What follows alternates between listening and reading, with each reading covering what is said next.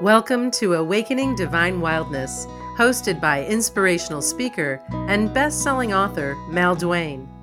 Mal invites you to embrace your divine wildness with powerful conversations with visionary women. Listen in and learn how to move from pain and heartache to forgiveness and freedom so you can live the life you deserve. Welcome, welcome, welcome. I'm so excited about this week's episode because we're going to talk about something that is so important for women, and we all struggle with it. I don't care what we do in life, we all have moments where we lack confidence, personally or professionally. And I have the guru of confidence on today. I have to tell you, this is one smart lady, and she is going to enlighten us with her knowledge. Our week's guest is Alyssa DeVere, and she's the Chief Confidence Officer of the American Confidence Institute. And she uses science of confidence to help students and professionals to have higher achievement and impact. She also does research that is shared through keynotes, workshops, peer groups, mentoring, and coaching programs. Her clients include MIT, Wharton, Harvard, IBM, Spotify, Wayfair, Pepsi, the US Air Force, State Street, Staples, the Royal Bank of Canada, and dozens more. And she just told me she's now an advisor also over at MIT. One of the 5 recognized by Boston Best Speakers. Alyssa is the author of Kick-Ass Confidence, Own Your Brain, Up Your Game, and a 7th book is due out this summer. With prior success as a marketing leader and entrepreneur, Alyssa is a professional advisor also at the MIT Center for Entrepreneurship. She's a trainer at UPenn's Innovation Center and a judge for Women in Business and Best Employer Stevie Awards. She also happily accepts hugs as payments from several nonprofits that give more confidence to kids. Well, lady, I am really excited to meet you and share this time with you. Oh, wow. Right back at you. Thank you so much. I mean, you have all these wonderful books on Amazon. And what I want to really talk about is kick ass confidence because I want to know, how do we get that kick ass confidence? So, in your work, you work with men and women. So, let's start there. What's the difference between us when it comes to confidence? Well, it's a huge question, right? And I don't want to stereotype or otherwise aggregate because the reality is that in general, women are more open minded to learning how to be more confident. They recognize their weaknesses, they recognize that they can always get better, specifically in this area of confidence. It's not to say that men don't. In general, they, overall, again, aggregate, there tends to be this kind of protection, this fear that if they admit that they're not confident, then they're not going to be confident. And one of my former books, I started with this line, Mal, I think you're going to love it, is that in order to be more confident, you first have to admit you're not. Oh, yeah. Right? And men, I mean, think about it. We used to joke before GPS days, they wouldn't ask for directions because there's a fear that they could be looked at as not quite competent and subsequently not confident. So there is a protection, there is that wall. But I will tell you that when I speak at mixed audiences, and there is an open invitation even for men and women to come, the men that show up are wonderful and open-minded and compassionate and gracious and all the things that I hope my children, my 2 boys, become great men. And subsequently, they're just as engaged. And I really do believe in order for women to attain their full confidence best, we need the help of other women and other men. So I don't know if I've answered the differences because that would take us several podcasts to get into kind of the details. But at a fundamental level, I think our brains are the same in that regard. They have not been able to detect any differences in the brain science behind it. It really is more an attitude and a mindset relative to if you want to become more confident, what my institute has discovered and now shares is that it's in your control to become just that, more confident. And if there's a will, there's a way. I love it. And so what I'm getting is that women are a little bit more open about the fact how they feel on a scale of 1 to 10 about their confidence. Men are a little bit more reserved about expressing the fact that they may lack confidence. Yeah, and you're being gentle because some of them, it's not just a matter of reservation. It's a matter of like, get away, leave me alone, I'm fine. And one of the things we do a coaching certification, and we talk to our coaches about two fundamental things that if you're going to try and help somebody else become more confident, you got to know. One is if they don't want to, and they really don't want to, in the sense that they're making it clear, I don't want this. All bets are off. It's not going to happen. So banging your head against the wall is going to be frustrating, and if not worse, it's going to be defeating. It's really, really interesting when you talk to people about confidence in the sense that it really is in our control. It's not just in our control kind of as a decision that we make sporadically, but it is a way that we can train our brains to be in that control more often. And it's not to say that you're not going to have those moments, like you said, where your confidence is going to go sideways. You get kicked, somebody intimidates you, or something happens and you're like, oh, but we do have the ability to train our brains to think in a more confident way, and then also to build tips and tools and techniques to give us that armor. So for the days or moments that we fall off the confidence horse, we can actually get back on it more quickly. So here's kind of a difficult question. Did you ever struggle with confidence in some way when you were younger, that this has kind of inspired the work that you do today? Well, let me be clear. You introduced me as a guru, and I'm very grateful for that. But you know what? I do teach at all these great places, and I will tell you, every human being, I speak to commanders and CEOs and highly accomplished people, everybody, including moi, we need more confidence, and some days more than others, some moments more than others. Nobody is immune. Nobody has kind of the, holy glory, top scale of confidence. We all have to work at it. Like any relationship, this is a relationship with yourself, and you have to work at it. Now, with that said, your question is, yeah, my God, I can tell you more stories about myself lacking confidence as not so much just even as a child, as a teenager, as an adult. Yesterday, right? I've got a whole treasure trove of them, but my kind of story that I tell more often in my keynotes was a situation that I faced with my son. And he's now 19 years old, but he had a neurological condition diagnosed when he was 8.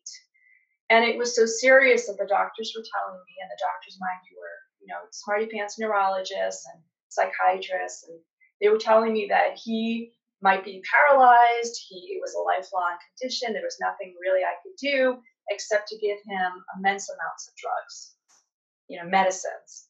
And the very short moral of the story was I was really feeling like I had done something wrong. Like, what had I done before he was born? What had I done in the first 8 years of his life? Like, as a mom, I was like, what did I do? What should I have done? What didn't I do? Like, constantly questioning. And even more so, why was I being punished? Why was my son being punished? Or why was I being punished? What had I done in the big scheme of things that this terrible fate had come upon me and my family? The result was I fucked up, so to speak. And I said, you know what?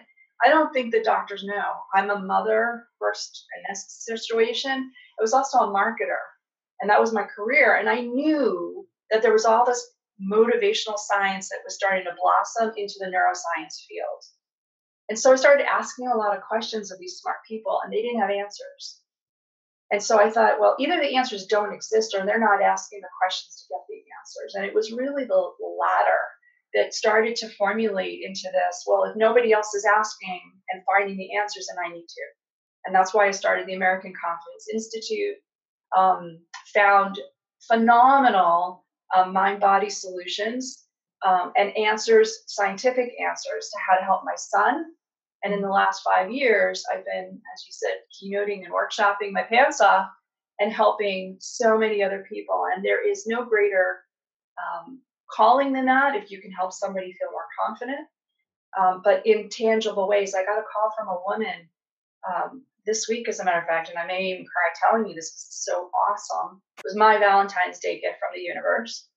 I had spoken at a conference, and she had an issue with a neurological condition with her face, and it was really preventing her from even working because it was so distracting to her clients and this, that, and the other. And part of what my talk had done is not only given her some real doctors and resources to talk to, but gave her that kind of buck up and let's figure it out way to do it. And she found an alternative means as well. And on the phone, she was crying how grateful she was that she was able to deal with this, and her condition is all but resolved. Oh, confidence is so important. I mean, I grew up as a teenager in my 20s, so tall, so skinny, just looked different than all my friends. I was 6 inches taller than everybody. And it created such anxiety for me and such a lack of confidence. It fueled my alcoholism. I drank to be confident. I drank to go so that when I went out, I would feel like I was funny and attractive and people wanted to be with me. And then finally that didn't work anymore. So I really had to, buckle down and get in touch with myself and figure it out and do the inner work.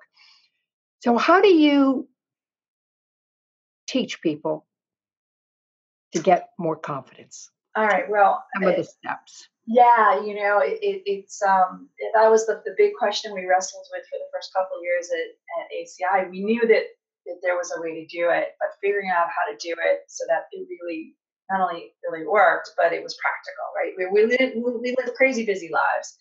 And I'm sure if I said to you, Mal, or anybody else, take 5 minutes to do this, you'd be like, yeah, sure. Not only because you don't have 5 minutes, but habits are hard to break or create.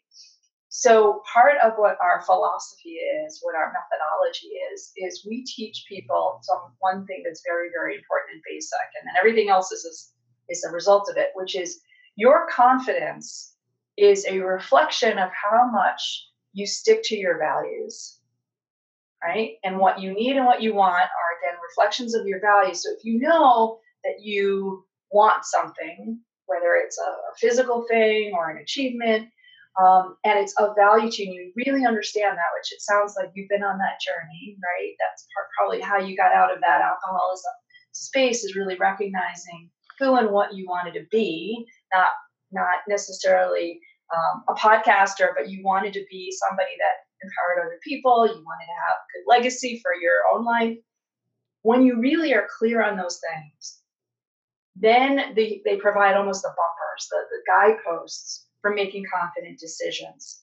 And a confident decision can be anything from what do I wear today to who do I want to have relationships with, to what job do I want.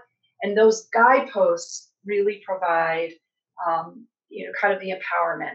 So we spend a lot of time delving into values, delving into needs and wants, understanding how the brain works relative to those things. Because the other side of this is when you understand how the engine works, you can drive that better. And the engine then not only drives your body and your behaviors, it actually drives the rest of your brain.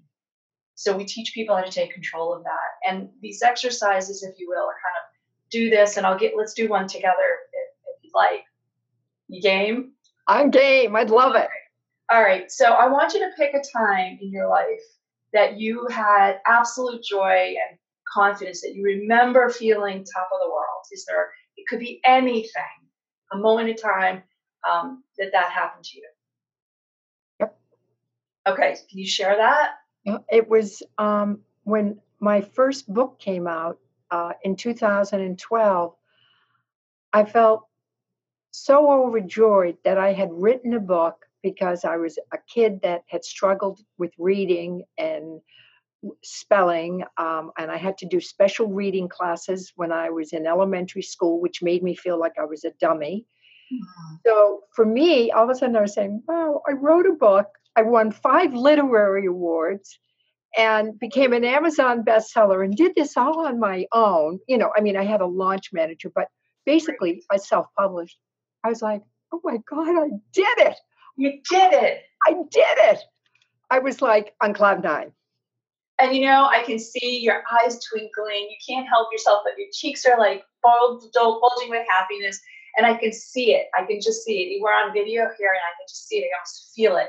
And so there's a couple things that we just did. One is we created what we call a structure. And a structure is anything, a memory, a song, a picture, be a lucky charm, but something that reminds you, I did it, right? It's just like you said, I did it.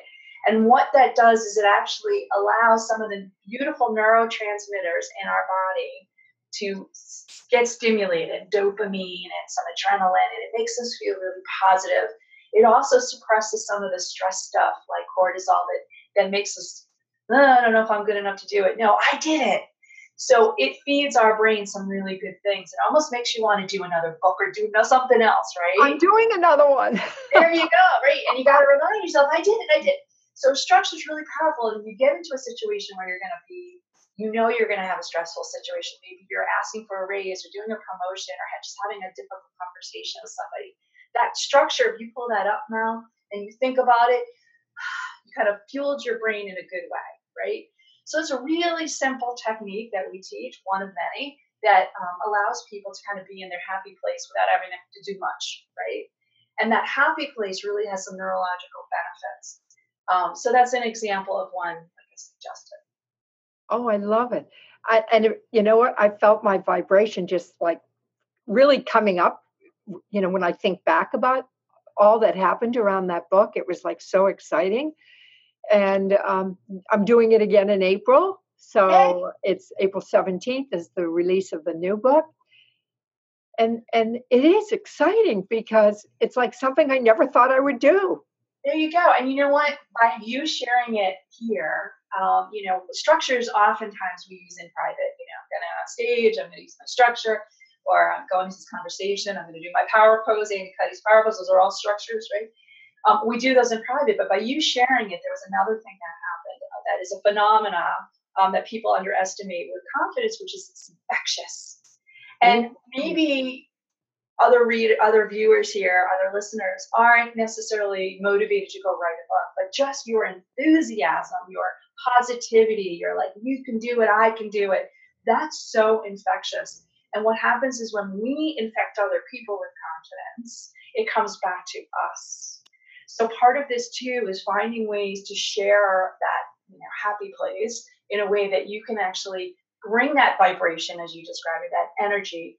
And what it does, again, neurologically speaking, is the mirror neurons that are in our heads that allow us to learn, that are how we figure out to do almost anything in the world.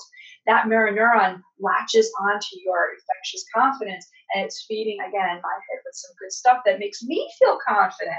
Now, think if you're trying to sell something, whether it's a book or anything, or you're trying to lead people, that infectious confidence is possibly the most underappreciated, underutilized. It's like gold. It's what else could you do to make other people feel confident about themselves, but kind of infect them with your own? Oh, yummy, yummy, yummy. Have you ever had anybody, because I meet, I work with a lot of women and I meet some women that say, I have no confidence. I've never had confidence. I'm never going to have confidence. Do you have people that are just so resistant to change, to try to get confidence? What do Well, you do with them? absolutely. Absolutely. And, again, going back to the beginning of our conversation, there has to be a will. If it's somebody who's saying that for attention purposes, quite frankly, we know a lot of them. There's all these behaviors that we've identified that are either signs of not confidence and or ways that people try and make you feel not confident. We call those imposters. So somebody who, for example, is always one-upping you or putting, or oh, my situation's worse than yours. I call those one-downers, right? There's all these personality types. People are cocky. People who are indifferent, bitchy for that matter. People who are just determined to be miserable and make you miserable, and or make you miserable, right? I'm not sure, quite honestly, there's much you can do to change them because, again, there has to be a will that to be a way. Can we acknowledge and manage our own behavior around them and influence them in a positive way? For sure.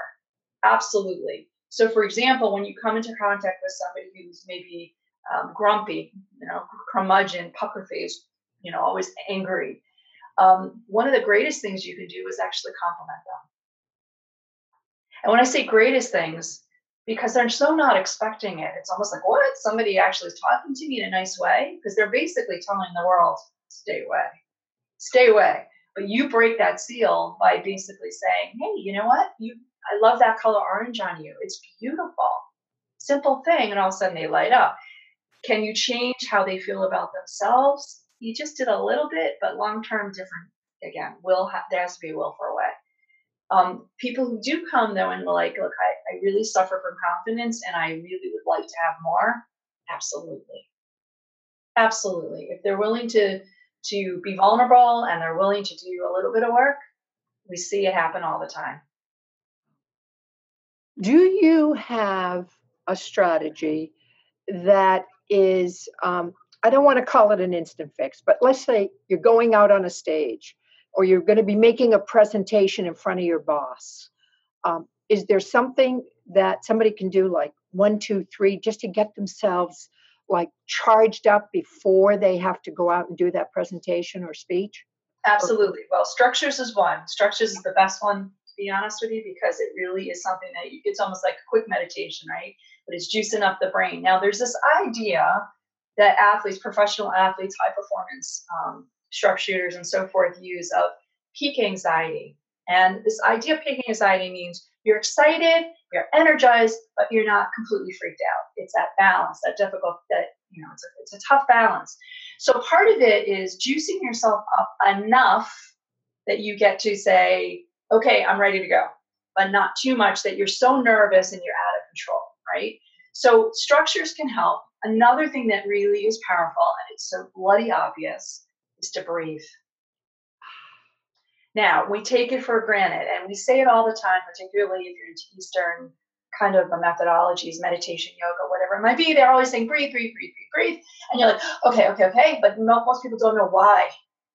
Now, when you breathe, normally today, we've been breathing, we haven't been thinking about it, right? Because the part of our brain that controls that is not really a conscious cognitive part. It is the part that controls things in our body, like our heartbeat, like our pulse, right? Like sweating, all the things we don't think about. Breathing is one of them. But when you think about breathing and you take control of it up here in your prefrontal cortex, which is where all your intelligence is, you are giving that part of your brain control of something that normally it doesn't have. And by doing that, you're basically invoking all this beautiful area to be brilliant and smart and otherwise in control of the rest of your brain. Very, very powerful. When you're in yoga next time or meditation, realize that when you take that deep cleansing breath, it is literally giving you control of your brain. Oof. Good one, right? Good one. And nobody really has ever described it like that. I've got to be honest with you, Liz. I've never heard anybody say when you take a deep cleansing breath, you're literally taking control of your brain. I've heard, oh, you'll calm yourself down.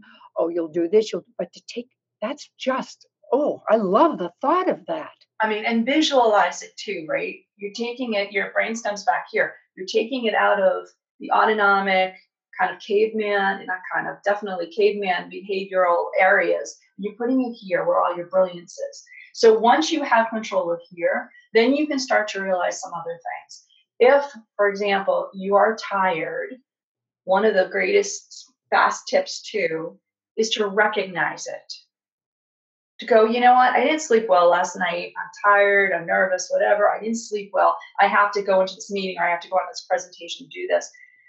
I'm tired. And so recognizing that, acknowledging that slows you down as well, keeps you in better control. Because you've acknowledged that your synapses, your neurons are not quite as firing as efficiently as normal, but you are back in control saying, okay, I'm not full tank today. As a result, maybe I won't speak as much. Maybe I'll listen some more. Maybe I'll slow down a little bit more. Think about this, Mal. It's terrifying, but Arianna Huffington, who I respect so much, did all kinds of studies and found that more accidents are happening in cars because people are tired, not because they're drunk.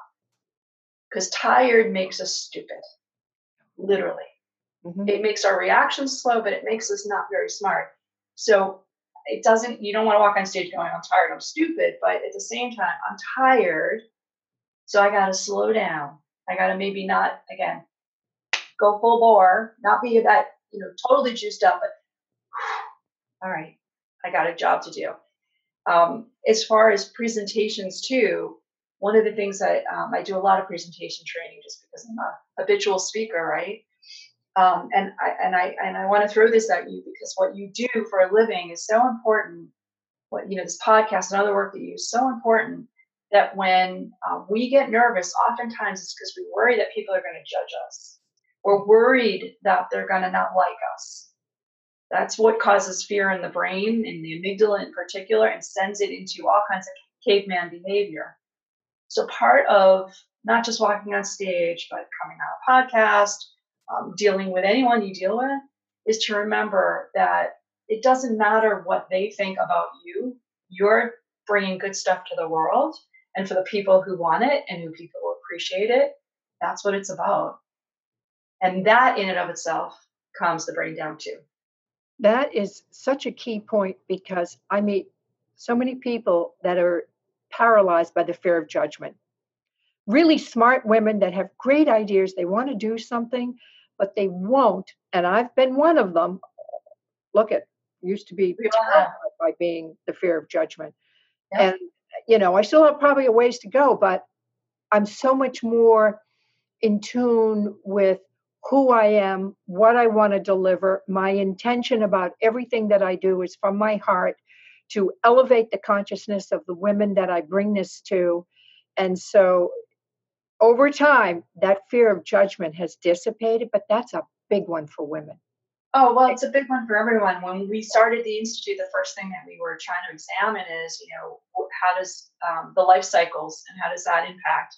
And unfortunately, women take this huge hit at age 16, huge hit to our confidence. We actually start very high as kids. You think about, I'm going out in my tutu and you're going to like it, right? But at 16, boom, and boys don't have quite the same hit. Hopefully you'll smile at this. It's unfortunate, but it's true. It doesn't fully rebuild until we're 60. Oh, I believe that. I'm 71. I believe it. Yep. Yeah. So, the sad part for me is why does it take us so long? Why aren't we doing more about it? So that's what I do. I think we all do. We're all in the business of confidence, trying to give people a healthier, better way to live mentally and subsequently through their behavior. But on average, it takes people 60 years, men and women, to get to that point where they're not worried about being judged. I mean, I'm tall like you. I'm almost 5'10", and I remember, my mom always saying, "Stand up straight." I used to walk around like this, hoping that people didn't notice I was so tall, right? Mm-hmm. I mean, from everything that we do, if we look at it and go, you know what, it's just, so what? You're short. I'm sorry. I'm tall. That's the way it is. It is what it is. And we finally get to that point at 60. And my mission is to try and help people get there sooner. That's fabulous. I know, because boy, when I was 16, life just changed dramatically for me. And, how so? Just being so tall, so thin, so different than my peers, so insecure. And so alcohol was the only thing that made me feel good about myself. But that can't last forever. Yeah. So thankfully it didn't. I know. I've been sober for 30 years. Thank God I finally figured that one out. I could talk to you all day because I just love this whole conversation. But you've got some fabulous books on Amazon, Misinformed, Kick-Ass Confidence, and you've got a new book coming out this summer. So you're so kind to suggest to the audience that if they go over to the AmericanConfidenceInstitute.com, you're going to have some information for them about the book and getting maybe a couple of free chapters and all that good stuff. And I'll put it all in the show notes, but that is so generous of you. Thank you so much. No, my pleasure. We've got some really great free resources on the site. And we have some new tools that are coming out that are going to be free. So if anyone does sign up for the mailing list, they'll get all of that good juicy stuff. So Oh, love it. Love it. Thank you so much, Alyssa. This has been wonderful. And I've been taking notes for this whole thing so that when I start putting all our social media promotion together, I've got, great content here. It's fabulous. Wow. Super, Mal. Thank you for having me. Oh, bless you. Wonderful. Just love what you're doing. It's so needed. Fabulous. Thank you so much. You too. Thanks for listening to Awakening Divine Wildness.